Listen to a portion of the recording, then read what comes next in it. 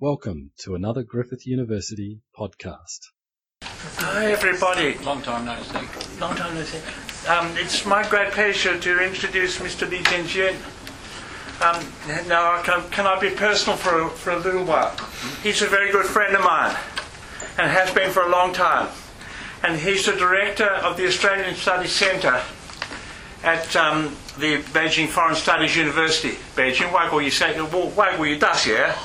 which is the best, or at least one of the best, Australian studies centres in China. China has more Australian studies centres than the whole of the rest of the world put together, including Australia. And it's one of the best. And he is a specialist on Australian literature. He's one of China's foremost specialists on Australian literature. And he's currently doing a PhD in that area at the University of Western Sydney. So I'd like to welcome him, and his topic is up there, A Time of Dreams, Enthusiasms, Australian Writers in China, 1950 to 1965. Please. Thank you. Thank you, Colin. I can't say I'm an expert on Australian literature, but I do have some materials and expertise on the topic of Australian writers in China in the period 1950 to 1965. Yes. We just started.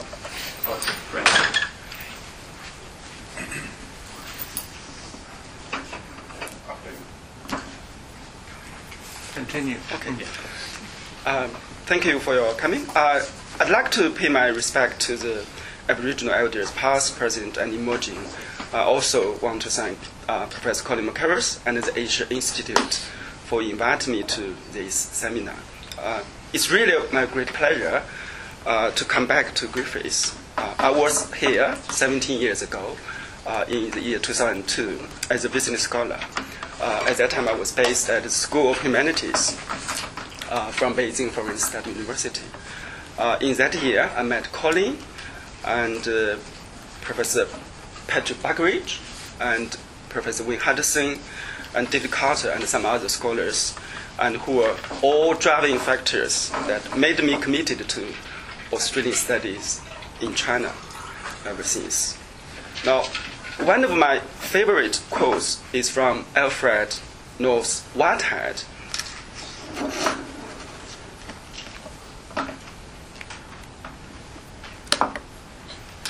An English mathematician and philosopher. In his Science and Modern World, published in 1929, Whitehead stated that it is in literature that the concrete outlook of a country receives its expression. Accordingly, it is to literature that we must look if we are to discover the inward source of a generation. I'm very passionate about the cultural and educational engagement and exchanges between China and Australia. My current study as a PhD candidate at West Sydney University has provided me with a very rare opportunity to research on cultural encounters between China and Australia in the 1950s and 60s. That's a very special period, especially for China. Now, in his most recent book, Stranded Nation, Wild Australia in an Asian Region, Professor David Walker cited me as the authority on the topic. But I have to say here that my candidature was just confirmed last week. And today's talk is about my preliminary research on Australian writers in China in 1950s and the 60s. The year until from 1950 to 1965, the year before the Cultural Revolution started in China. I know some of you have known that Colin was teaching English at Beijing Foreign Language Institute from 1964 to 1966 for 2 years. At any time in history, transcultural literacy and competence is of paramount importance for effective and successful transcultural encounters and communications. To cultivate transcultural literacy and competence, active engagement is very essential. In 1950 to 65, which was still the period of the Cold War, Australia and China regarded each other as hostile countries, and official disengagement was implemented. In his book, Australia's China, Changing Perceptions from the 1930s to the 1990s, Lachlan-Strachan notes that in its campaign to strengthen the anti-communist frontier in Asia, Canberra enforced its own restrictions on freedom of movement between Australia and China, refusing at various times to issue passports to Australian travelers and visas to PRC citizens.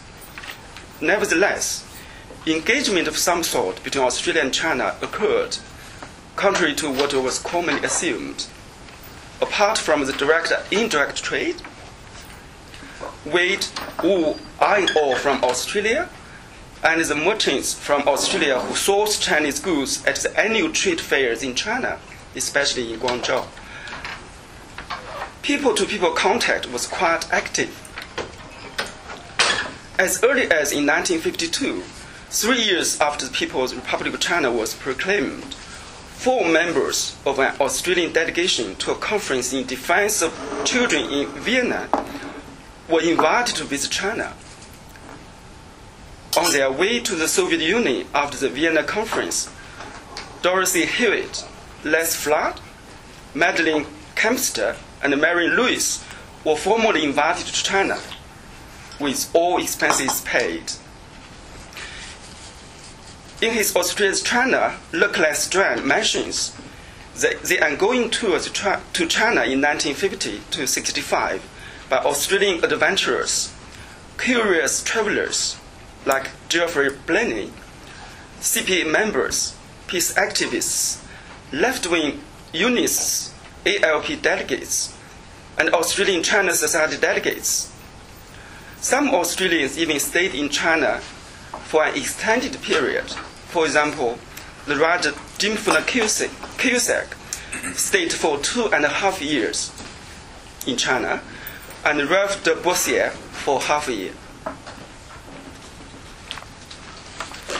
Now I will present a general survey of Australian literature in China in 1950 to 65. No Australian literary works have been found that were translated and published in book forms before 1950. Research shows that only 6 Australian short stories and 4 poems were published in literary journals from 1906 to 1921.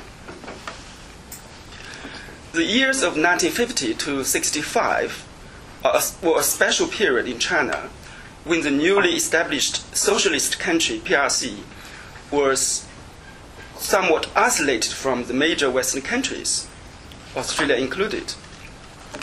However, I have so far identified 23 novels, plays, and collections of short stories by 11 Australian writers who were translated into Chinese and published in China from 1950 to 65. James Aldrich, an Australian-British writer and journalist, was regarded as a progressive writer in the Cold War period. 5 of his notable works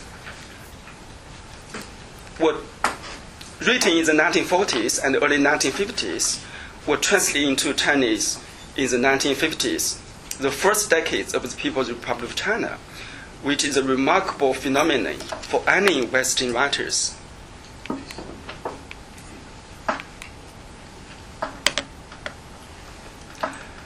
The first translated Australian literary work in Chinese was James Aldrich's The Diplomat, published by Shanghai Publishing House in 1953. In the same year, The Diplomat was retranslated and published by Cultural Work Society. For more of James Aldrich's books, The Sea Eagle, The Hunter, Signed with Their Honor, and Heroes of Empty View were published by Writers Publishing House, New Literature and Publishing House, and Shanghai Literature and Art Publishing House.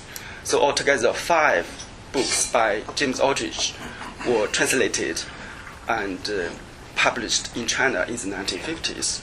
That's very, remarkable event for any Western writer in that period.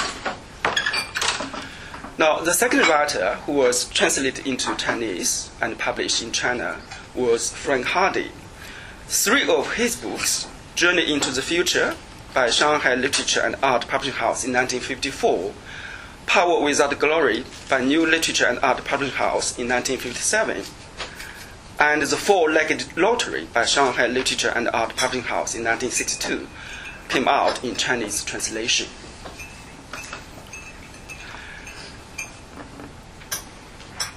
Okay, now the next book is The Tracks We Travel, a collection of Australian short stories, edited by a collection of Australian short story, which includes one Frank Hardy's short story, was published by Shanghai Literature and Art Publishing House in 1959. Jack Lindsay's Betrayed Spring in Chinese translation was published by Pingming Publishing House in 1955, and then by New Literature and Art Publishing House in 1957. One children's book by Jack Lindsay, Run Away, was published by the Children's Publishing House in 1957. Now, this book, it's interesting to note that the version was based not on the English version, but on the Russian version published in the Soviet Union. The late 1950s in China saw the translation and publication of 4 Australian plays. Wilfred G. Burchett's Changing Tide by New Literature and Art Publishing House in 1956. Dimphna Cusack's Pacific Paradise by China Drama Publishing House in 1957. Mona Brand's Better a Millstone by China Drama Publishing House in 1957. And Strangers in the Land by New Literature and Art Publishing House in 1957. The 3 playwrights were considered progressive, and their plays carry very clear political messages. One children's literary work called Died Dick on the Barrier Reef by Leslie Rees was published in Chinese translation by Children's Publishing House in 1958. Then 3 of Ralph de Boissier's works in Chinese versions were published. Crown Jewel by New Literature and Art Publishing House in 1958, Calypso Isle by Shanghai Literature and Art Publishing House in 1960, and Rum and Coca-Cola by Writers Publishing House in 1964. Then K.S. Pritchard's The Royal Nineties in Chinese translation was published by People's Literature Publishing House in 1959, and Judah Wharton's The Unbending by Shanghai Literature and Art Publishing House in 1959. In 1960, 2 major Chinese publishing houses published 2 collections of Australian short stories in Chinese translation. Henry Lawson's Sand Round the Head by People's Literature Publishing House, and Judah Wharton's Ailing Sun by Shanghai Literature and Art Publishing House. I'd like to show you, the book covers or title pages of these 23 books.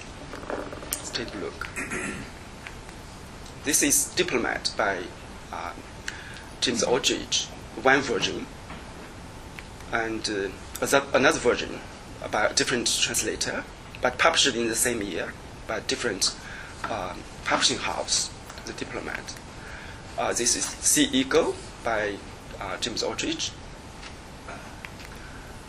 The Hunter, Sand with Their Honor, Heroes of Empty View, Wang Mo Yingxu. This is by Frank Hardy, It's about his travels to the Soviet Union, journey into the future. 幸福的明天。Power Without Glory by Frank Hardy. 不光荣的权利。The Tracks We Travel, a collection of short stories by a number of writers, including Frank Hardy and Judah Wharton. The Four-Legged Lottery by Frank Hardy. 赛马彩票。This is by Jack Lindsay. Betrayed Spring, a very famous book, one of his representative works. Runaway, 不愿做奴隶的孩子. As I mentioned previously, the translation was based not on the original English version, but on the Russian version. The Unbending by Judah Wharton. Alien Sun by Judah Wharton. The Royal Nineties by Catherine Susanna Pritchard.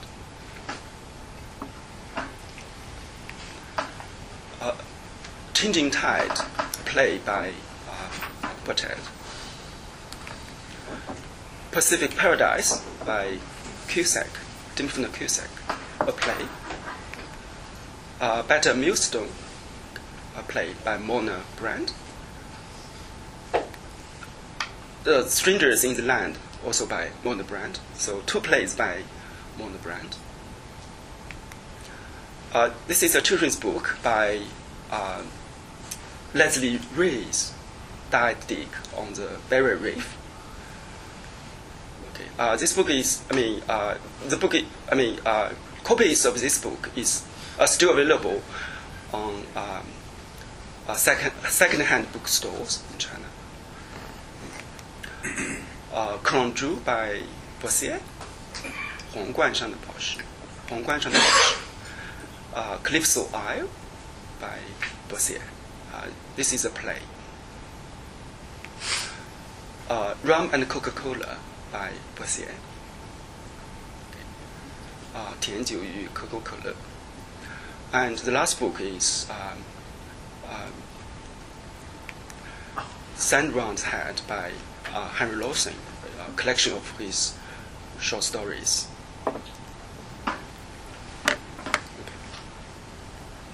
So to summarize, the first wave of mass interest in foreign, including Australian literature, started in the early 1950s. At that time, it's a kind of, peak period. Of translating foreign literature into Chinese. Not just Australian, of course, and there are also translation of American, British, French, European literature, and even South American literature into Chinese. So that's a very booming period of translating foreign literature into Chinese. In the 1950s and 60s, foreign literature, including Australian literature that exposed the capitalist system, would be the proper kind of literature for the new Socialist Republic of China, especially exposing the evil capitalist system and its content is workers' movement, for example, and workers' strikes. So the writers are mainly progressive, left-wing, or social realist writers. Okay. These writers tend to be introduced and published. Some of the translations were based on the English or English versions published in the Soviet Union, or Russian versions published in the Soviet Union, published by the Moscow Foreign Languages Publishing House, for example. And some of the translations were even based on the writer's manuscripts, so not published elsewhere yet. So it was first published in China. Means the Chinese version was first published. For example, Boissier's play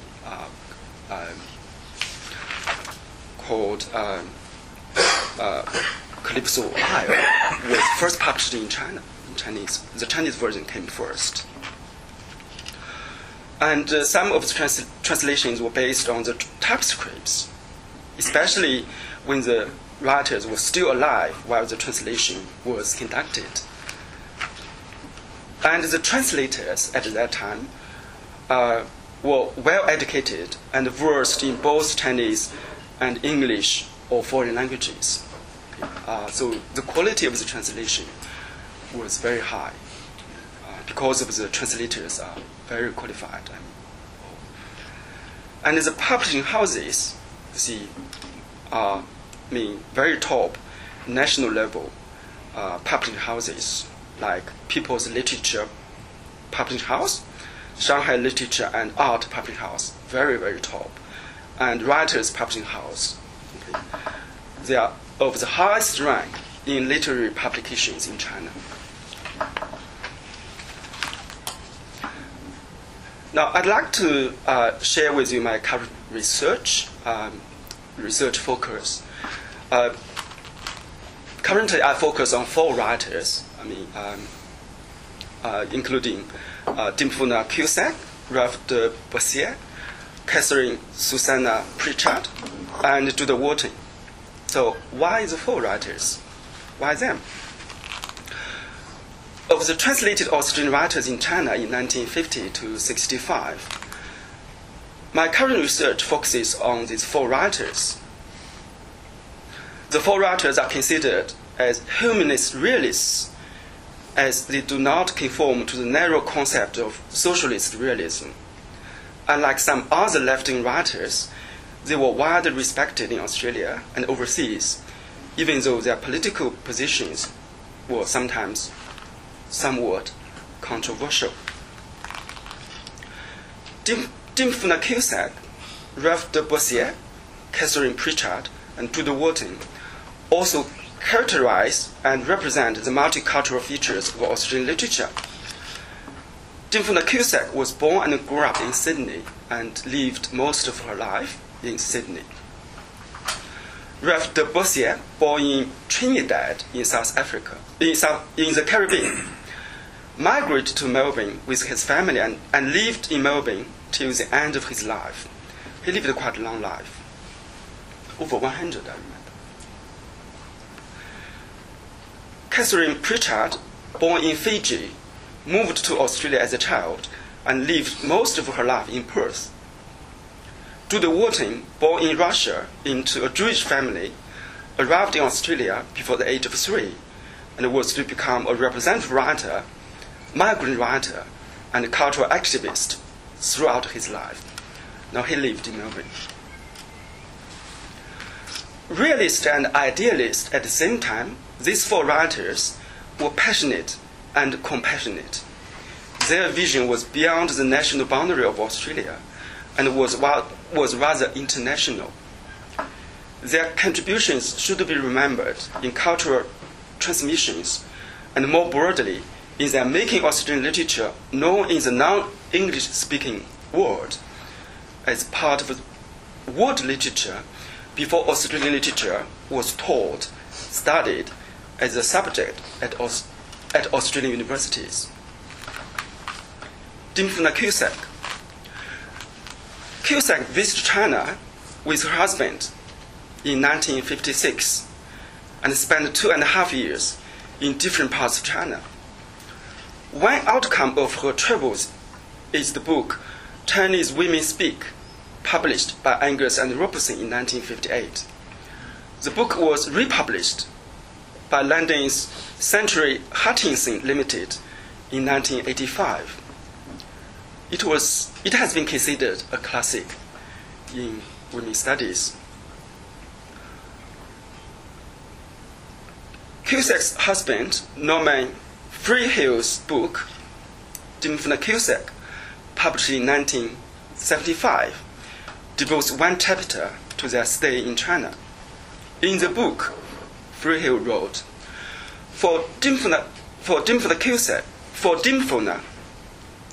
China is one of the unforgettable experiences of her life. The place where, she says, She learned to believe in miracles because she saw them daily. People often ask us how were we treated by the ordinary Chinese. The answer is in the superlative. We were treated as friends. It would take a very long chapter to record the many instances over those 2.5 years. It ranged from the workers in the fields, the hutons, to the individual homes or modest dirt-floored huts. The book that made Cusac's reputation in the 1950s is Pacific Paradise, a play protesting against atomic weapons. Pacific Paradise was translated, published, and performed in countries of Asia, Eastern Europe, and the Pacific. The Chinese version, based on the author's typescript, came out in 1957, while Cusack was still in China. Cusack's China tour, the reception of her works, and her role in promoting Australia-China friendship and Australian literature in China need more studies. A knowledge of her contributions in these regards are still relevant today. It is believed that files on Cusack were maintained during her stay in China, as it was the common practice that the words and deeds of foreigners in China were recorded in much detail and filed in archives. Research will be conducted on the archives at the China Women's Federation, the Commission for Cultural Relations with Foreign Countries, and the Chinese Writers' Union. Can I mention here, because Colin taught in 1964 to 1966 at the Beijing Foreign Language Institute. So, naturally, we had a file with him. And my colleague accidentally found that can I mention that? Yeah, if you like. I don't know. Accidentally found a record on Colin saying that because in the English textbook there's a passage on Christmas. Now, Colin refused to teach that text because, according to the archive, Colin said, "No, this is not Christmas. This is not what it's like. In Western countries. So I refuse to teach this text," and it was recorded in the file. Is that the version? Yes, that's it's not quite right, but it's in essence. Yeah. Yeah. Okay. So not a very controversial file. I did the idea that I refused to teach a text which I thought was untrue. Well, yeah. That is. Yeah. Okay. So the text is about Christmas, right? Yeah. I remember doing that. Yeah. So I'm looking forward to access Cusack's files. Perhaps I'm hoping to find more materials about her her stay in China. Boissier has long been neglected and understudied in Australian literary history, and very often she's not regarded as an Australian writer even. The circumstances in which Boissier's 3 works were translated and published and how they were received in China still remain unclear. His China tour and its impact are to be explored based upon archival documents. Boissier's 3 works in Chinese translation are Kuranzhu in 1958, Calypso Isle in 1960, and Rum and Coca-Cola in 1964. Little is known about why his works were translated into Chinese and who made the decision to have 3 of his works translated. There's no mention of the translation of his works into Chinese or correspondence concerning their publication in China in his autobiography, published later, called Life on the Edge, published after her death. But according to Annie Great, Boissier's second wife, such correspondence existed. In an email to me, Dr. Annie Great wrote that I'm sure he was in contact with his Chinese translators. At least there's a title page here in Chinese and dated about 1955, I think, on which he had handwritten Chinese edition of Crown Jewel. It was ironic to him that royalties from the Chinese publishers was the only ones he ever received, a few $100. The novels were published in Australia by the original realist writers group of men, who founded their own publications and then traveled Australia addressing unions and workshops selling their socialist books.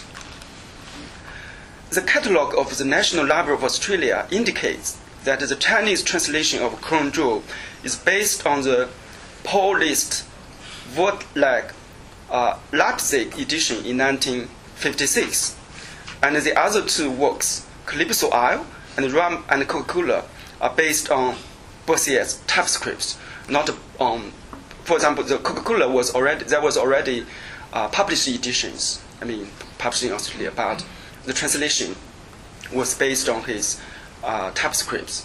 And of course, I checked the published edition and the Chinese version. They were different. Both the beginning and the ending are different. So we may ask, why is the difference?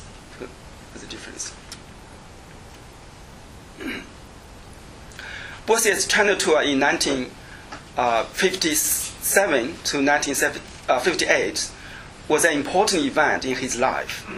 The tour was fully narrated in his autobiography, Life on the Edge, published in 2010 after his death. In November 1958, Boissier undertook a study tour of China with 11 other members of the CPA. The tour lasted half a year, and the itinerary included such places as Guangzhou, Beijing, Xi'an, Chengdu, Lanzhou, Shanghai, Wuhan, and other places. As a keen observer, de Boissier was impressed with the passion and enthusiasm of the Chinese people. He wrote in his autobiography, "The old people look at us in surprise when we greet them, but suddenly surprise turns to a smile of joy. We take photos with the children all around us. A young mother rushes up and puts her baby into Chloe's arms. The little fellow cries, and she claps her hands and laughs to console him. Nowhere can I find that impassive Chinese of literary legend and his inscrutable countenance. Two Red Army men come up to me and shake my hand and wish me well. In the factory, a young man takes my hand, and in his enthusiasm, actually trembling in his eagerness, cannot let it go. We speak, he in Chinese, I in English, but our hearts speak louder and more meaningfully than words. This is a time of much sweetness and light."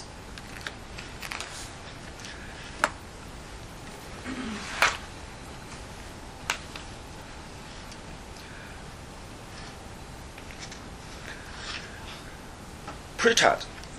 There must be document on Catherine Susanna Pritchard's contact with China and how she was received in China, given that she was a prominent writer and a leading figure of the CPA. Very prominent writer and also a very leading figure within Communist Party of Australia. The poet and professor Glenn Phillips has in recent years advocated the renewed study of Catherine Pritchard's brilliant career. Australia's first truly international novelist, a short story writer of fame and influence, a prize-winning dramatist, a peace activist and a political stalwart of the left.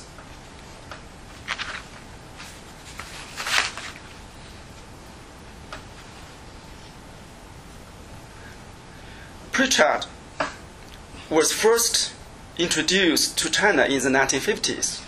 The Chinese version of the Royal Nineties was published by People's Literature Publishing House in 1959, with a preface for the Chinese version written by Pritchard herself. Pritchard never visited China.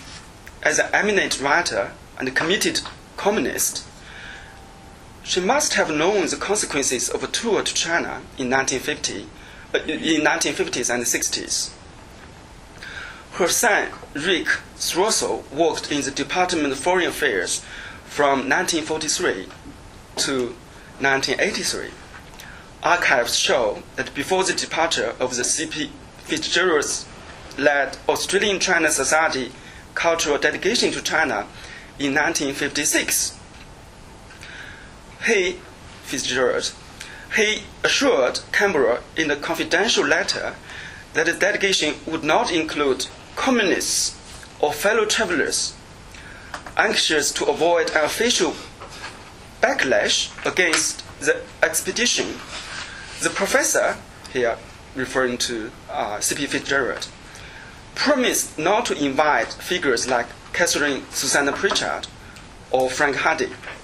Now this is from Strand's book, Australia's China. But Pritchard was enthusiastic about the new China. She was obviously aware of what was happening in the PRC in the 1950s and 60s. Correspondence between Pritchard and the people or organizations in China went on. When the first book of her epic Goldfield trilogy, The Royal Nineties, was translated into Chinese and published by People's Literature Publishing House in 1959, she specially wrote a preface for the Chinese translation in January 1959. In the preface, Pritchard applauded the PRC's interest in other nations' literature. She expressed admiration and delight for the political and economic achievements made by the Chinese people in the new China, and cited from a poem by the great Tang Dynasty poet Bai Juyi, which she often cited, she said. The poem is called 新制不求, a brand new cotton robe, in which Pritchard's favorite line is 安得万里求, 盖国周四营.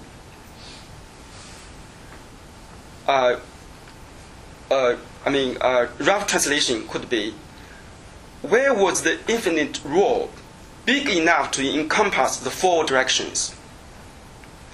She firmly believed that literary and cultural changes would promote the friendship between Australia and the PRC and would pave the path to economic and diplomatic relations between the two countries. She asserted that many Australians felt ashamed of the attitude towards China taken by the Australian government in the 1950s. More of Pritchard's work were translated into Russian, German, and other languages in the 1950s and 60s.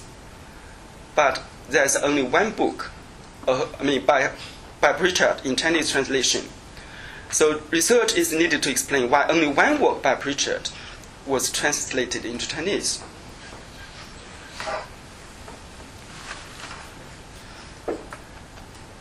Tudor Warton.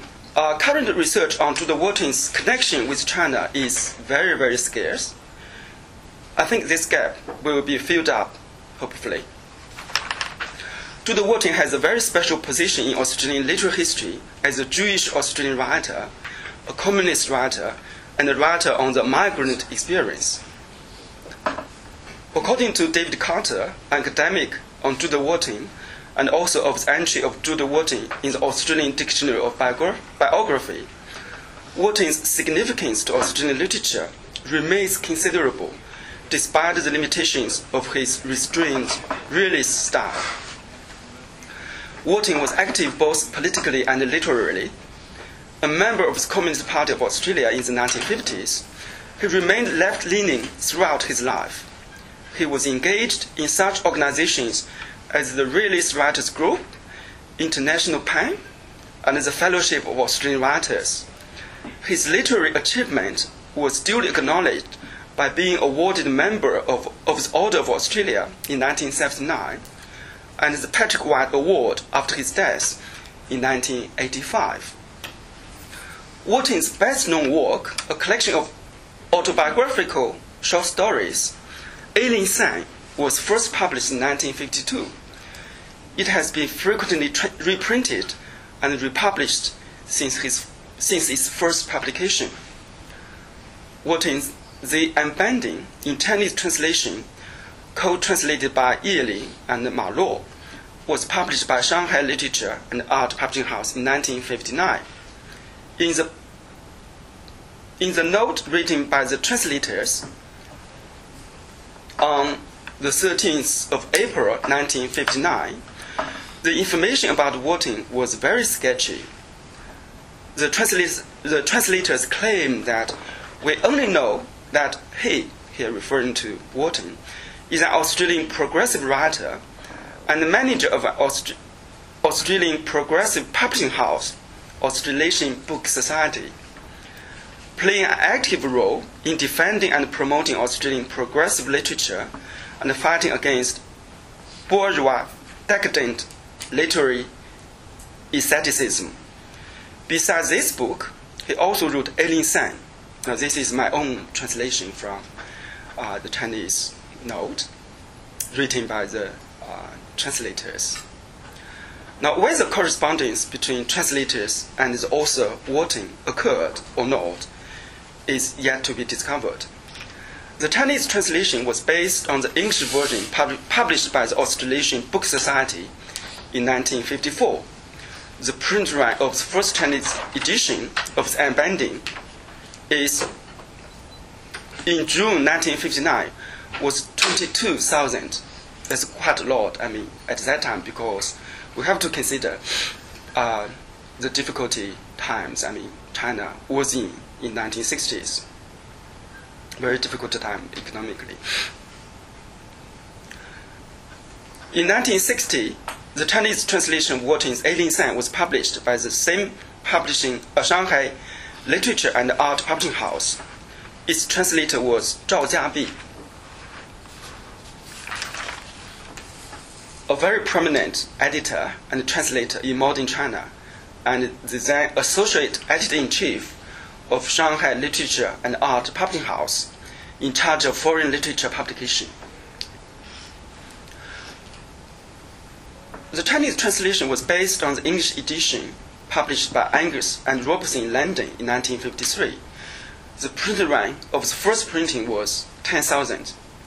Zhao Jiabi wrote in the note that Ailing San was recommended to Chinese readers by Alan Marshall, the writer, when he visited China. Alan Marshall might have presented the English version as a gift to Zhao Jiabi. Zhao Jiabi's 3-volume memoir will be consulted to find relevant information concerning Ailing San or Alan Marshall's visit to China. It is assumed that Alan Marshall might have recommended other Australian literary works to Chinese readers while he was in China. Now, more information of the visit is to be discovered. The late 1950s and early 1960s were economically a difficult period in China. Both the Unbending and Ailing San and some other books were printed with very coarse paper.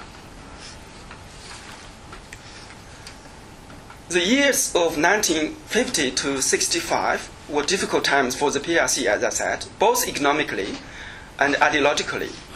The cultural transmission from the Australian side was not promoted by the Australian government, as I said. Rather, Australian individuals and various organizations played major roles in the engagement, in the process.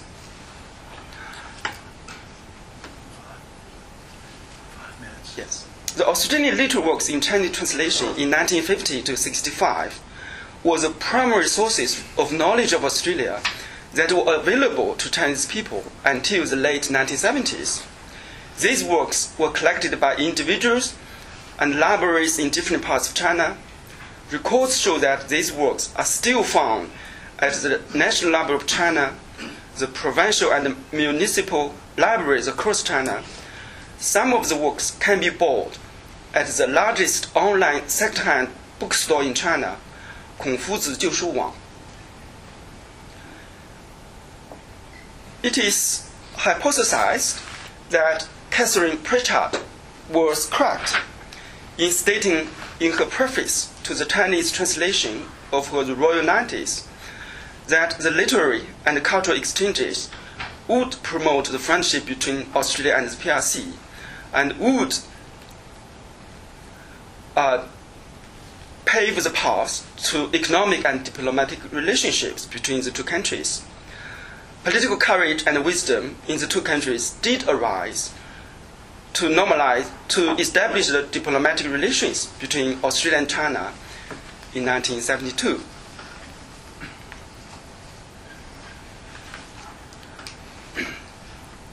Of course, I mean, at this stage, I mean, it's only early stage of my research. I have more questions, in fact. For example, questions like, why were these writers translated in 1950s and 60s? And why wasn't Doris Hewitt? He was there. And why wasn't Alan Marshall, for example? He was there. And were both progressive writers, left-wing writers. Who made the decisions? Are there any, related archival documents about the translation and the publications? And how, what was the reception of these, works in China? Including, for example, critical reviews, circulation, the public library collection, and individual collection. So I needed to do more work about the receptions of these works. And I believe that the translation and publication of these works, to some extent, was helpful. I agree with Pritchard, and paved the path for the diplomatic relations. But where is the solid evidence? So I need to do more work to find the, solid evidence to prove that, it is really, paved the path for the establishment of the diplomatic relationship between the two countries in 1972. Now, to summarize, Australian literature was already part of world literature in 1950s and 60s. Contrary to what was commonly assumed, and crossed its national boundary to China and other parts of the world, non-English speaking world, much earlier than commonly assumed.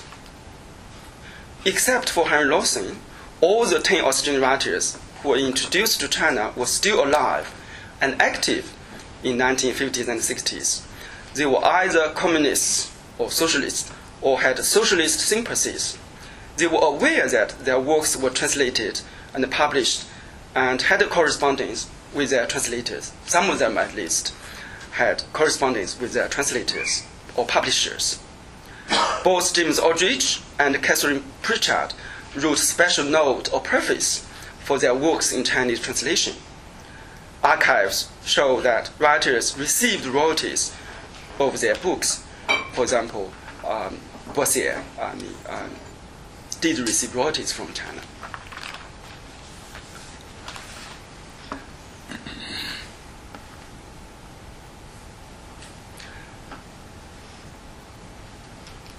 Today, cultural engagement and exchanges are still needed to reduce misunderstandings between different cultures. Recently, when asked for his comments on exchanges and mutual learning among civilizations and a community with a shared future, Professor Colin McCarroll said, "I think it is highly desirable to learn from each other and to hold mutual exchanges. It is so much better and with so much more potential to benefit everybody than the America first and make America great again that we hear from the United States. Thank you very much. Thank you very much, Tianjin. That was really good. Now, yes. You talk a lot about the Australian authors. And actually, I was going to ask a question when you said that you still have to do more research. I haven't decided what sort of books to translate. My question is that you really said virtually nothing about the translators. Who were they? Yeah. Were they appointed? Like, you Yuan Kejia translate this book, you translate it. Or did those people actually really have an interest in Australian literature? And therefore, in a way, they're actually in a better position to appreciate the nuances. I mean, translating is not mechanical, right? I mean, you need to understand the society in order to translate something well. So I was wondering, right, how were these translators, how were they chosen? Or how were they, have they came across these Australian books and said, oh, really good, I really want to translate it, right? I don't think that was this is my main question. My subsidiary question, in a way, is not related, is Bai Ji, right? How, because I have an interest in him, right? What does Pritchard, right? Yeah, that's awesome. What did she see in him? That's right. That's my two questions. Yeah, that's my same question. I also share that. Add one to in relation to the first one. 1950s is the height of planning economy. I think in the area of publication in China, I think there's going to be some national plans. They might have quotas for American writers, for European writers, and for other areas. So, I mean, what the publication of foreign works? What would the state? How would that work out? And the interaction between Australian writers and Chinese translators are quite dramatic. I think some works are published without they first being published elsewhere. They just translate from manuscript, unpublished manuscript. Yeah, so are they transnational? What are the transnational links between these two groups of intellectuals / authors? So there's three questions.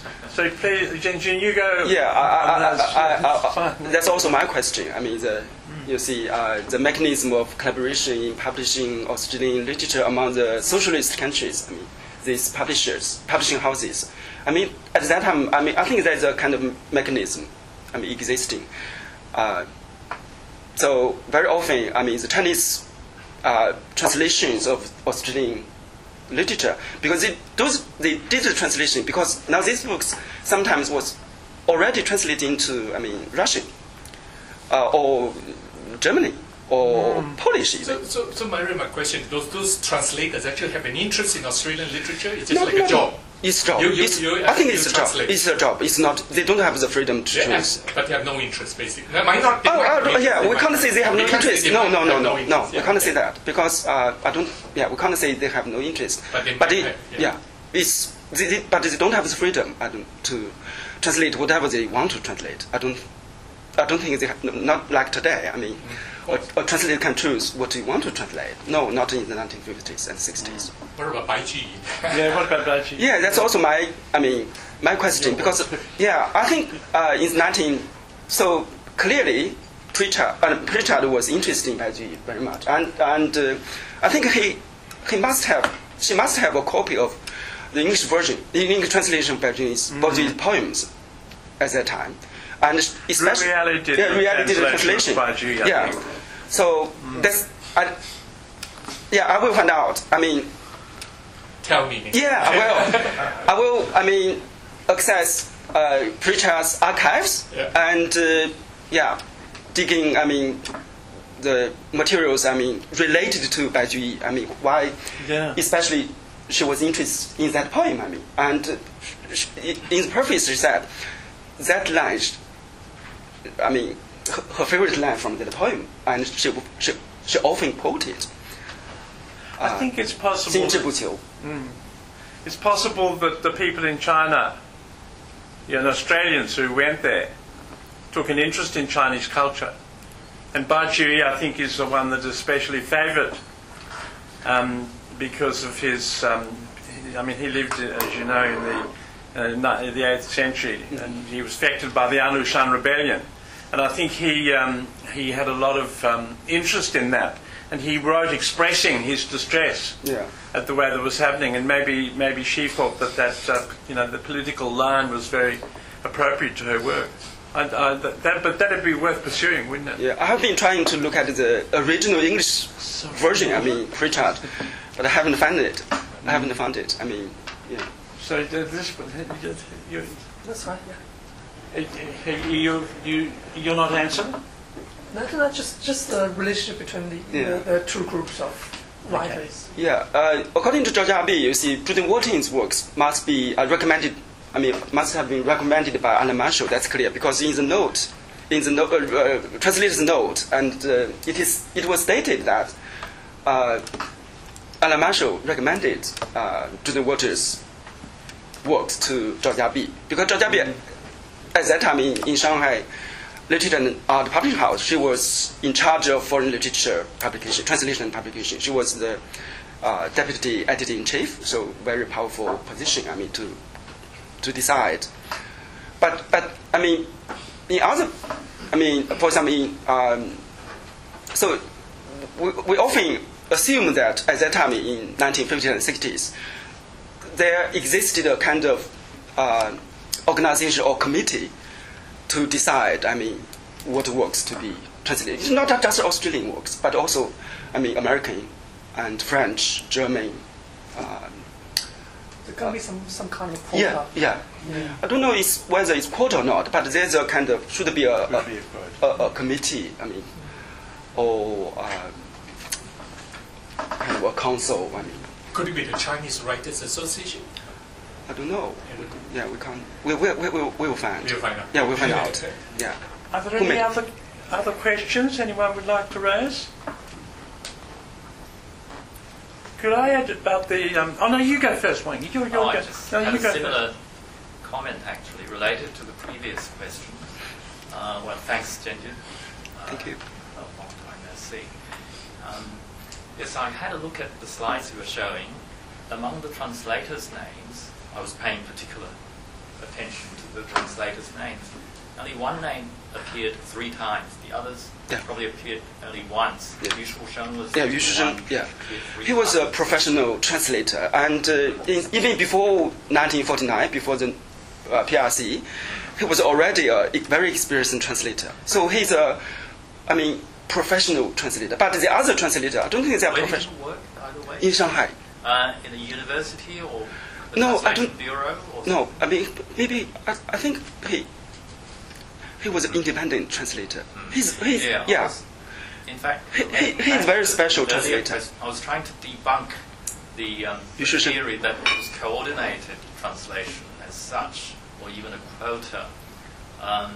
If you look at today's translation market in China, even politically sensitive books, they do still get translated. It's very much a negotiation process between the translators who are out to get any new books to translate. And, on the other hand, the authorities will just do a veto on the really no-go books.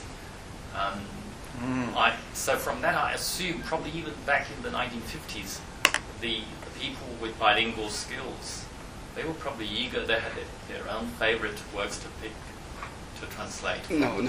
Or, so I was trying to think, how do we prove that is the case? In fact, my other question relates more to the field of Australian studies in China. For those of us with some knowledge of Australian studies within China itself, it was people like Professor Hu Wenzhong, also from Beihai, Yes. who was one of the earliest academics in China to make a serious and systematic study of Australian literature per se. He was actually educated at Sydney University and so on and so forth. A small group of scholars was sent to 9. Australia. Yeah, 9 of them. Hu Wenzhong was among the 9, and he specialised in Australian literature. And He's before still him, active. there was only sporadic efforts, and there was little systematic knowledge of Australian literature. it was probably regarded as just a component of English literature and so on. So I was actually trying to think out loud as the question was being raised, whether there was any personal preference in choosing the words, or it was officially assigned. I was debating within myself. So I wanted to see some more evidence in that regard. I don't think at that time the translators have had the freedom to choose the works themselves. I mean, they have. So who was doing the assigning? Yeah. So That's we the have. question. Yeah, we have to find out. Usually, the Waiwenju, the translation bureau, was usually the coordinating authority. But since you don't know that straight out, probably it has fallen between some of the cracks. It was also possible that there was several authorities. Yeah, perhaps. Yeah. I would say though, I mean, now it's much freer. Yeah. Very. If you go to a Chinese bookshop, you can see translations. 1984, Animal Farm, The Origins of Totalitarianism by Hannah Arendt. I doubt those books would have been allowed to be translated in I don't know when they were translated. And even in the 80s or 70s, that would have been no. 80s, okay. I mean, in 1980s. Past 83 or something.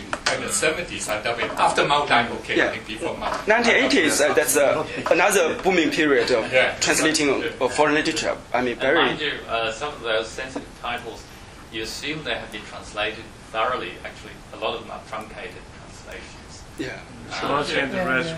That's true. And also, even back in the 50s, even now, there was a pet phrase used by Chinese translators. Usually they put in the preface, 批判的吸收, or some critically absorbed. Oh, yeah. Now, in your readings of those prefaces of these books you've listed, did you see this recurring? No, because the content of these books are safe, I think, at that time. Because Progressive writing. yeah, progressive writer, so Frank no problem. Hardy, yes. Yeah, Frank Hardy, Pritchard, no problem at all. I mean, not necessary to critically absorbing the content.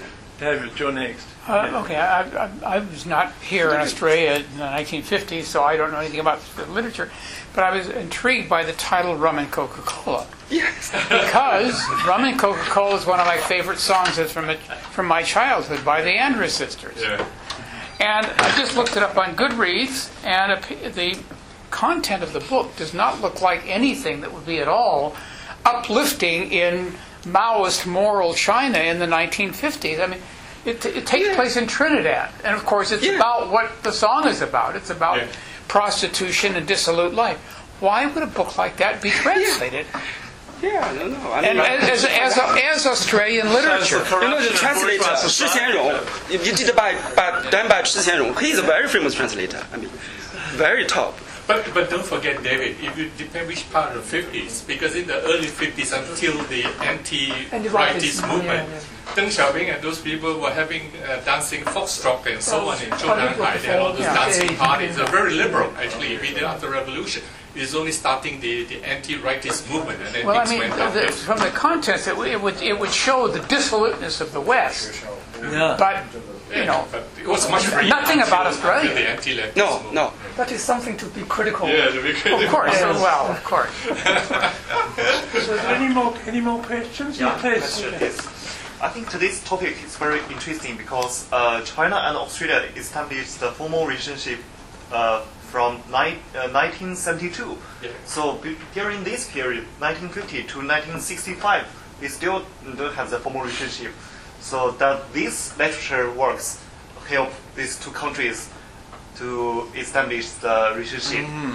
We need solid You evidence. seem to imply that it did, but I think that's a good question. What do you think? I don't have the answer yet, so I need to find the solid evidence. I mean, to prove that it did. I mean, help to pave the path. I mean, for the diplomatic relations.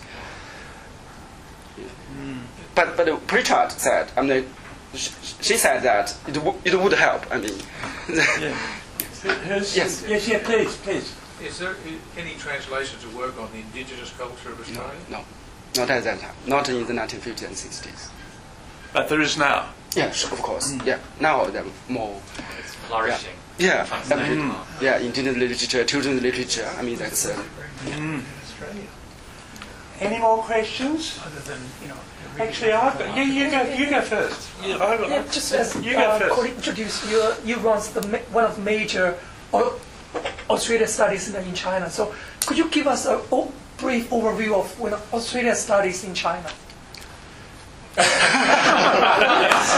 that's a different topic, right? Could you explain economics to me in two That's a different topic. I need 1 hour. Just a summary. Thank you for raising that. That's a very pertinent one because actually, Jen, for your benefit, there are probably more social scientists and political scientists in this room than literary studies scholars here. So if you can broaden your talk a bit by touching on Australian studies in general.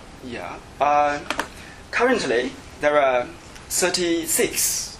Remember, 36 Australian study centers in China, across China, in different, universities and research institutions like Chinese Academy of Social Sciences and Shanghai Academy of Social Sciences, for example.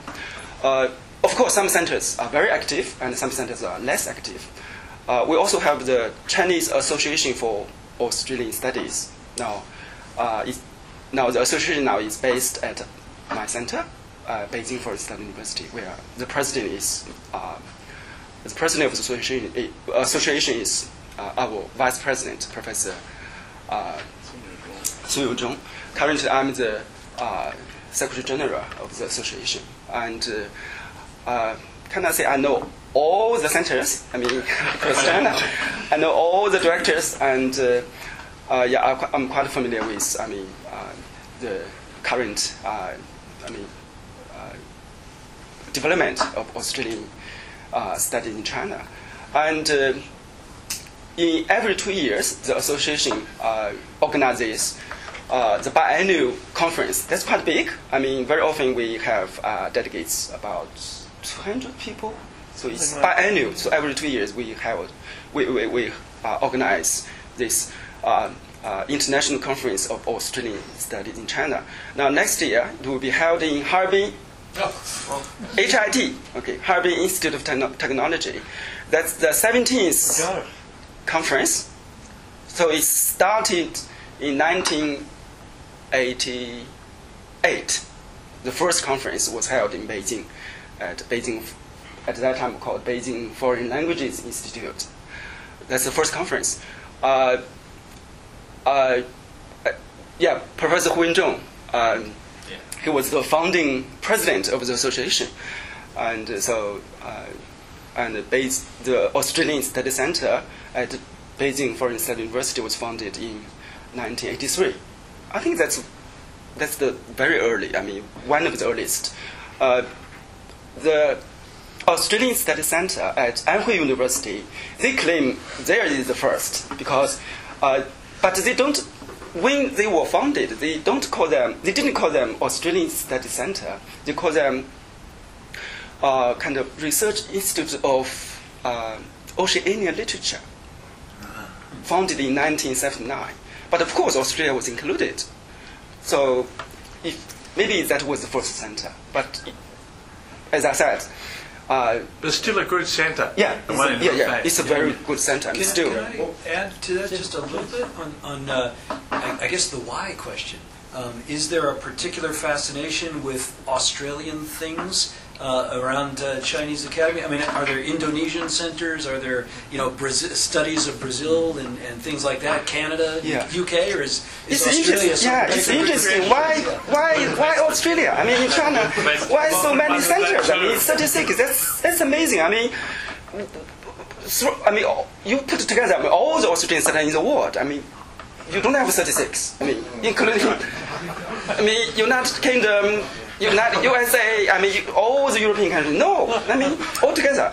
But in China, we have 36 Australian centers. I've often wondered why there was no Canadian centre. I think there is one now. There's one. There's one. But the Australian Study Centre at Beihai is much older. Yeah. We've got koalas. Koalas. Yes. Most recently, the Australian government will provide $44 million to support Yeah. Australian Chinese studies. That's just been, So National Foundation. What would be your recommendations to the government?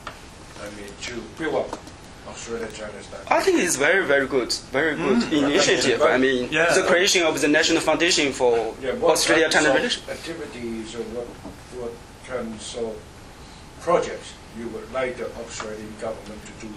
I mean, to further build up. Of course, my interest is in the field of culture and education. I mean, I would like, the Australian government to put more funding in the cultural educational exchanges. But they specifically said it was going to include health and the economy. Yeah, that's right. To make and law, I think, also. Yeah. Because the earlier ones got money from Australian government and also from BHP. I think BHP is recent. Beida, I think, Beijing University. That's very recent. No, that was earlier. They got money from. I mean, later than yours, but they also got money. That's started in 2013. That's right. recent. But after yours, but also there was money from BHP. In China, BHP and so on. There, I think probably only 2 key centers in the studies, the government support 2 very key centers in Australian or Australia and New Zealand or Pacific Island studies. One in Beijing, one in Shanghai. Zhongshan University, Xunyuan University. But Shanghai, East China. The education department's key center. So, what would your recommendation to Premier Li Keqiang? No. If they can get access. One comment on the translators. I think I don't want to speak to him. A lot of translators in the 1950s, What is Li Keqiang? they have biography. To discuss the process of how they would recruited to be a translator and what kinds of procedures of the translation process, such as Yang Jiang, when she translate Tang Jigode. and Chen Zhongshu, when he was recruited to be in the whole team, to translate Chairman Mao's Works. But he played a very inactive role. Although he was extremely professional, he was extremely knowledgeable. This has something to do with their characters and personality. But I think in that kinds of literature that would give us some ideas about the 1950, about that mechanism. The scale of the translation project. But actually, they try to recruit very top people, like Chen Zhongshu, Yang Jiang, and others. It seems to me that in the 1950, in your presentation, China has a very active project in the translation of some. They know that. That is quite amazing. So I agree. As I said, these translators, they were well educated. Both in Chinese and English, in foreign languages. Like Zhao Jiabi, like Shi Qianrong, like Yuan Kejia. They had a very, very good education. The best education available to them at that time. Do they keep the diaries? The best education. Do they keep the diaries? Because a lot of them, in the 1940s, a lot of intellectuals. Zhao Jiabi's memoir, 3-volume memoir, have been published. I will check. It's relevant. Not like today's translators. Today's translators, the quality, are very different. But in 1950s and 60s, all the translators, they are very good translators. Some of them, they were educated.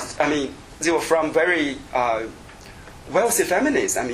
Their Chinese level was, even before they went to school, their Chinese was already very, very good. They have private tutors, for example. They got private education at home. And later they went to West countries to get their degrees. Then they came back to China. Are there any more questions? I've actually got one. If if you don't mind. You mentioned one piece, I can't remember which one.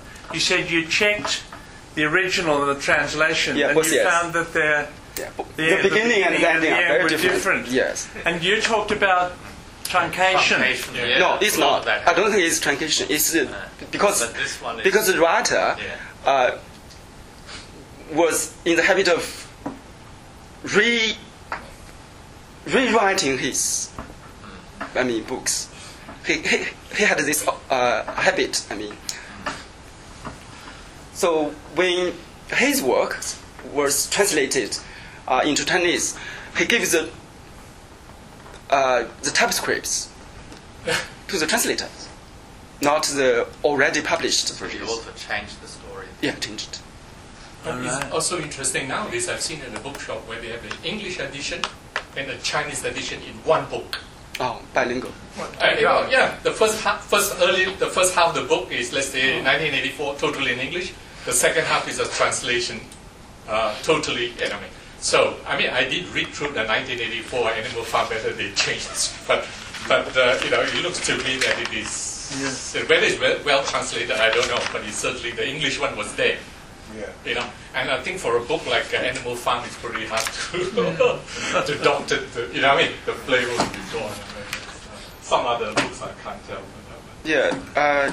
For example, in Rum and Coca-Cola, this was translated by Shi Xianrong. By the way, I said Shi Xianrong was a very, very, very top translator in China. And in my research, I will devote, some space to Shi Xianrong, of course.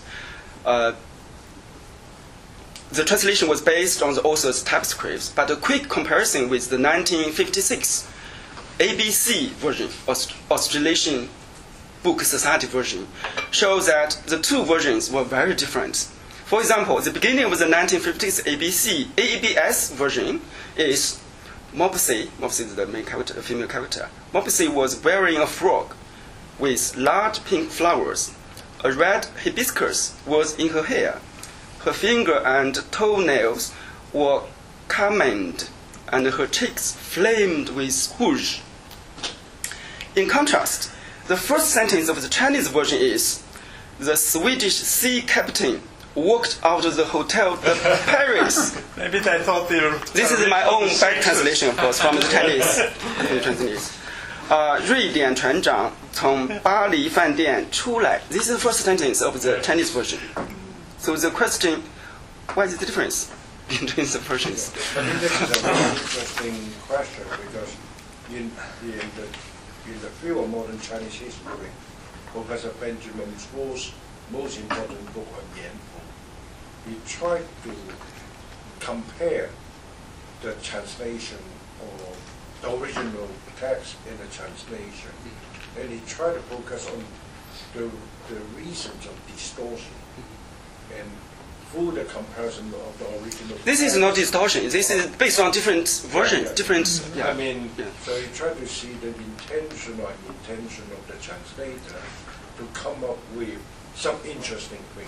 So I think Benjamin Schwartz, in Search of Wealth and Power, would have some kinds of interesting perspective, to enrich this kinds of Yes, sir. Can I just do you have it, please? A meaningful reply to this question? I think it's on a more serious note. Why there are more Australian studies centres in China than any other regional specific centres? Yes. What's your theory? Yeah, I think the very important reason is the contributions made by the Gang of Nine. Those 9 scholars who studied at University of Sydney in 1979 to 1981.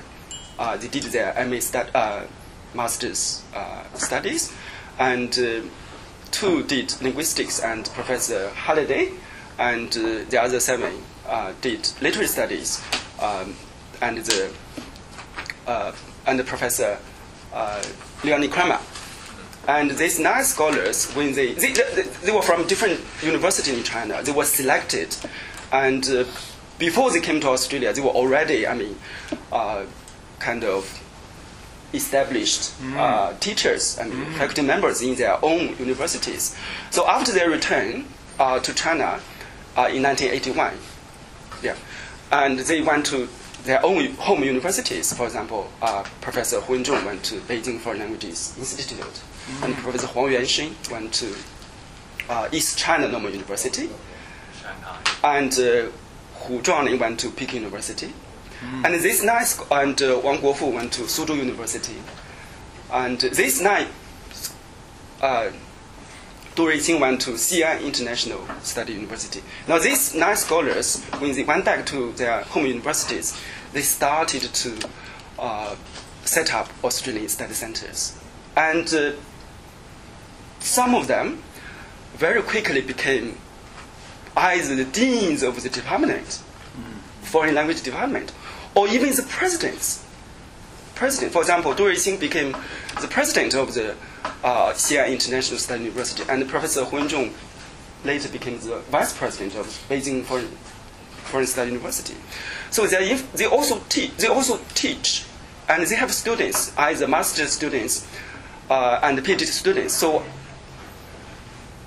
that means there was a good seeding. That's right. Exactly. I mean, their students, when they went to different universities to teach, and then these students, I mean, they become teachers, and they're at new universities, and they set up new Australian centers. Do you think centers. the Australian Studies Council had an effect as well? Sorry? The Australian Studies Council? The Australian, in Australia? That's not the main reason. I think the main reason is still... Actually, I have another theory on that. I've been thinking, because other people put forward the same question earlier within the Australian Studies Centre circle. I was thinking within myself, what was the reason? I was comparing comparable Canadian studies centres with others. I think, probably you're rushing to go. No, I was going to say, I think we've used up our time now. Yeah. But I'd like to thank you, Zhengjun, very much. Really my pleasure. I thought it was a very, very interesting discussion and very, very good paper too. And I've enjoyed it greatly and learned a lot. And I think that the question that you're raising, Wang, is a very good one, and you should pursue it now and have coffee together or something like that. Yes. Yeah, I think that's a very good idea to do that. Thank you. Thank you very much.